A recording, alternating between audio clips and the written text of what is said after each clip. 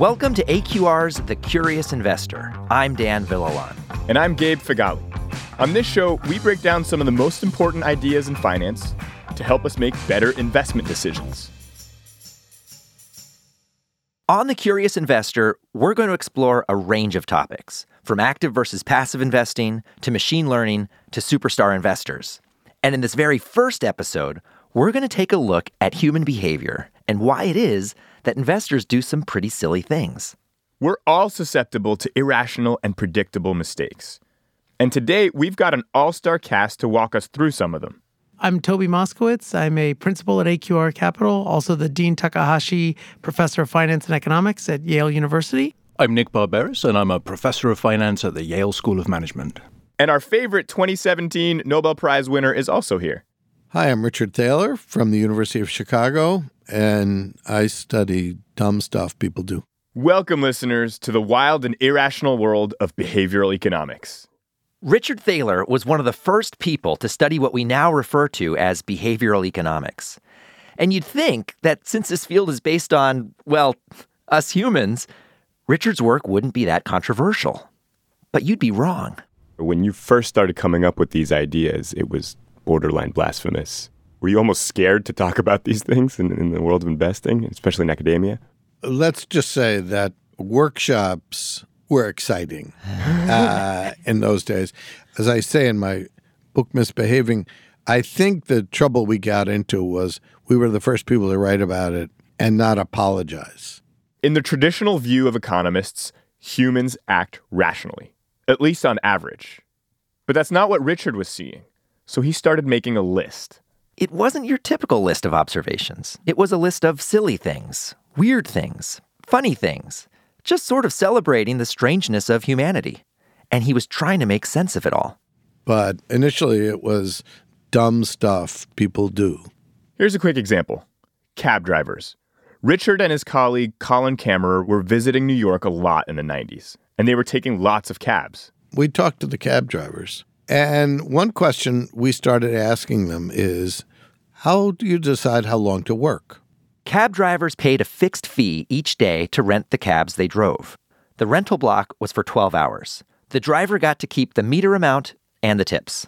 So we said, well, how do you decide when to quit? And a lot of them would say, well, what I do is I have a target, and maybe I want to make $200 above costs. And when I hit that, I go home. Now, that doesn't sound like a particularly stupid thing to do.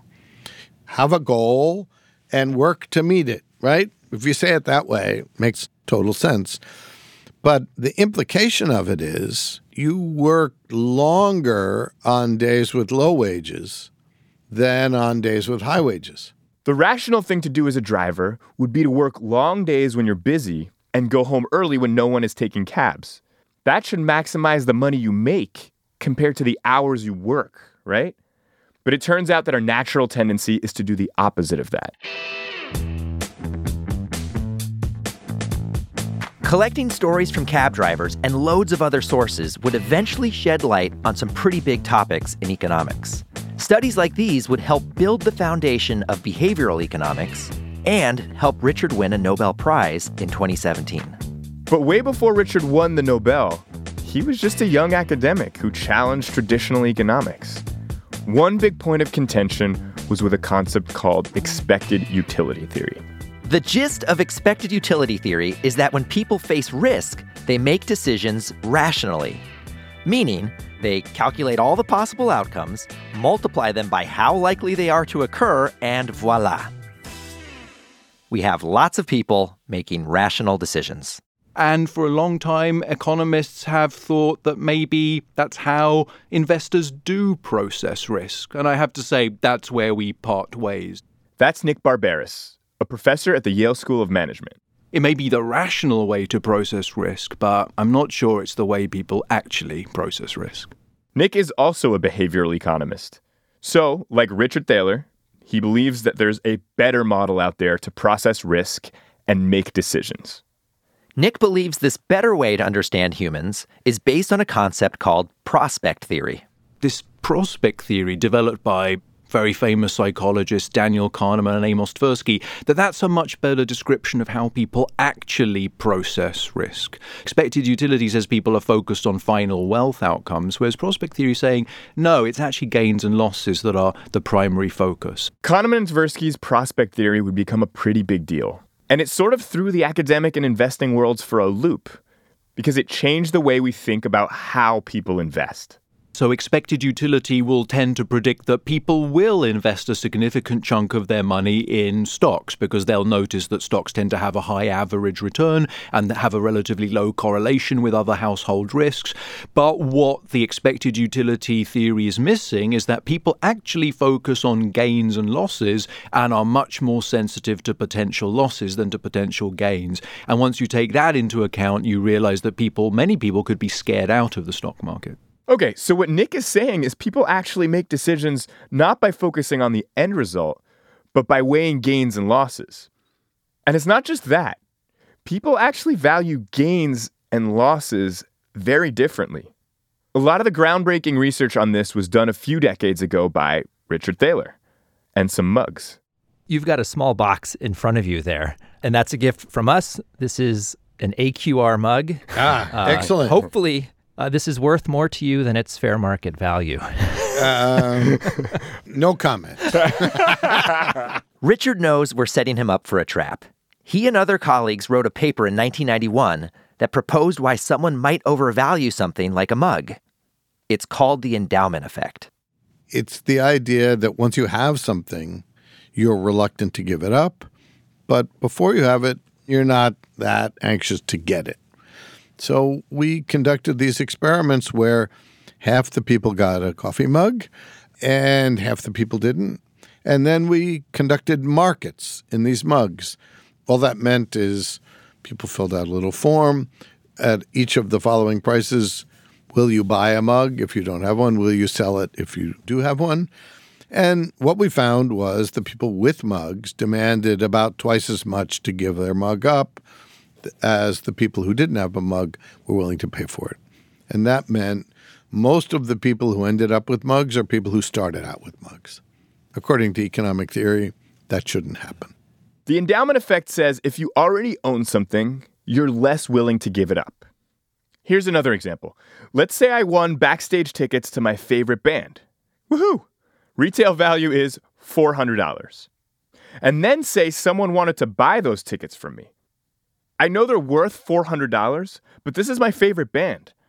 I'd probably ask for something like $600 to resell them. But here's another scenario. If I'd never won the tickets, but I saw them online for $400, I'd probably say, that's a bit pricey. I'm going to pass. See the difference? They're the exact same tickets. But in one scenario, you valued the tickets at more than $400, and in another scenario, you valued them at less than $400. The product hasn't changed, but you have. Once you own those tickets, they feel like they're worth more. That's the endowment effect. The underlying behavior is what we call loss aversion. Roughly speaking, losing something hurts about twice as much as getting it makes you feel good.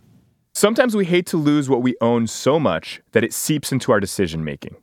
Toby Moskowitz, a professor at Yale and principal here at AQR, has documented lots of examples of this. And he doesn't sugarcoat it. Once you've paid for something, the money's gone. I actually had this argument recently with a family member who had bought a plane ticket, and they were going to be heading into this ice storm that hit the Midwest and lower Canada. And the family member said, I should just not go because I know I'm going to get stuck there. But I paid for the ticket and I'm not going to get my money back if I don't go. So they went and now they're stuck. Toby's family member had already bought the plane ticket. But whether or not they use it should be an independent decision. The reality is people don't think of it that way. Toby is describing what economists call a sunk cost. Here's how it works in the markets. Say you bought a stock for $100 and it goes down to $80. You really don't want to sell this stock at a loss. It's like having to admit you made a bad decision. So you hang on and sort of cross your fingers that it'll go back up. On the other hand, if you'd bought the same stock for $70, you'd probably be more than willing to sell it at $80. In theory, it shouldn't really matter what price you bought it at. But for us, irrational humans, it does make a difference in our decision making. Another bias that affects us humans is overconfidence. Nick Barbaras has a bubble to burst. You're not as good as you think you are. It's the thing in those surveys where, 80% of people believe themselves to be above average on things like, attractiveness or driving ability to get along with people, sense of humor, and so on.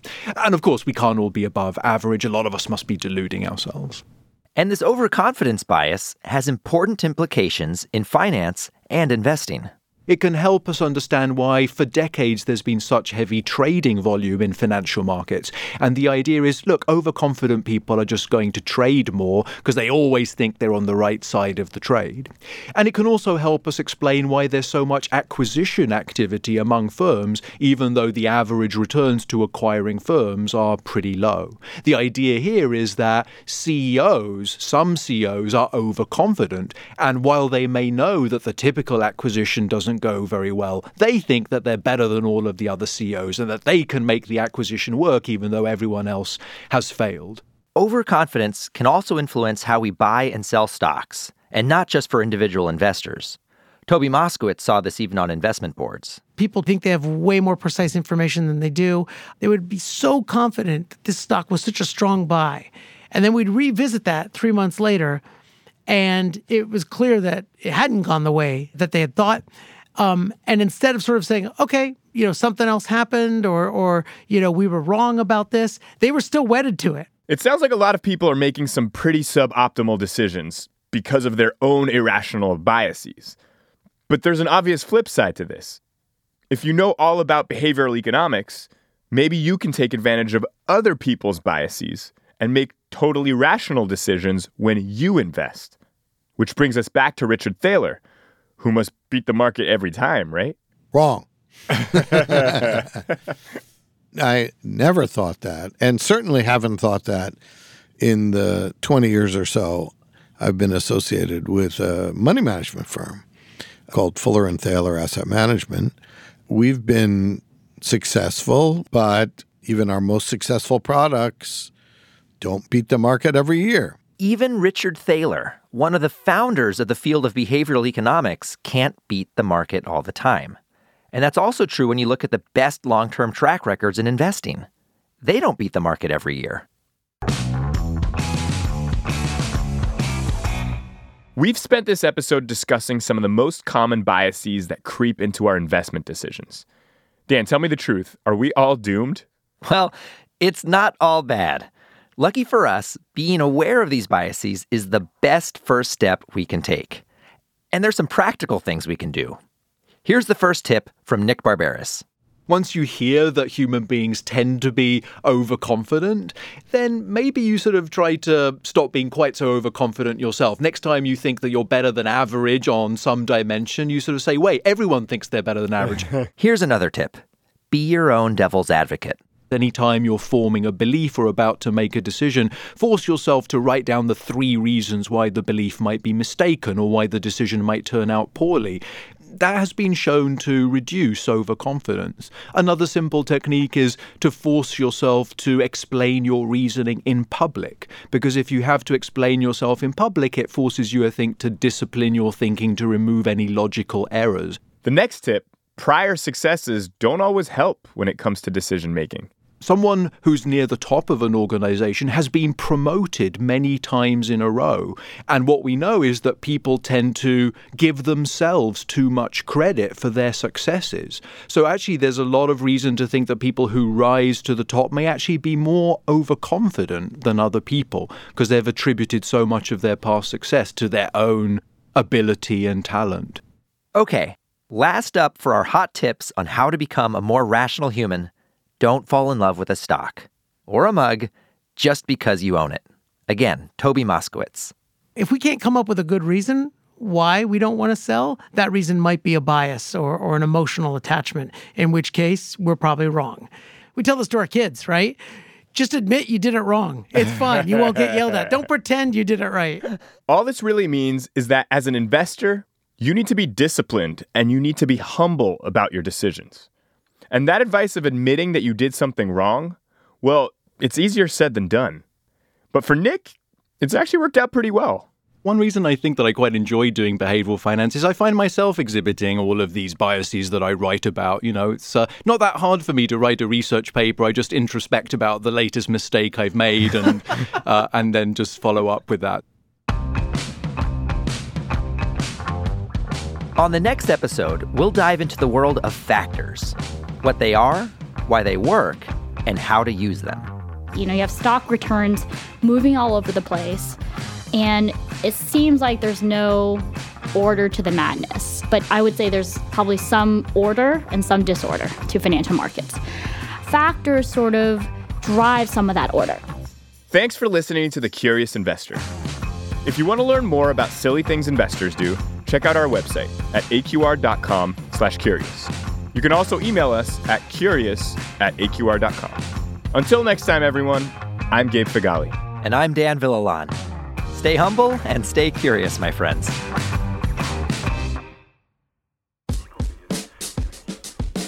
The views expressed in this recording are the personal views of the participants as of the date indicated, and do not necessarily reflect the views of AQR itself. Nothing contained in this recording constitutes investment, legal, tax, or other advice, and it should not be viewed as a current or past recommendation or solicitation of an offer to buy or sell any securities or to adopt any investment strategy. The information in this recording is based on current market conditions, which will fluctuate and may be superseded by subsequent market events or for other reasons. AQR does not assume any duty to update forward-looking statements. The information in this recording has been developed internally and/or obtained from sources believed to be reliable. However, no representation or warranty, express or implied, is made or given by or on behalf of AQR as to the accuracy and completeness or fairness of the information contained in this recording. Any liability as a result of this recording, including any direct, indirect, special, or consequential loss or damage, is expressly disclaimed. Copyright 2018, AQR Capital Management, LLC. All rights reserved.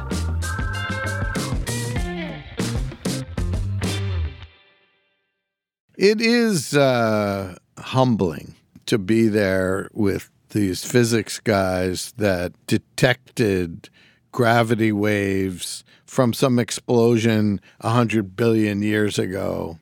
I was teasing them that it took them a long time to find it, You get a prize for that after all that time?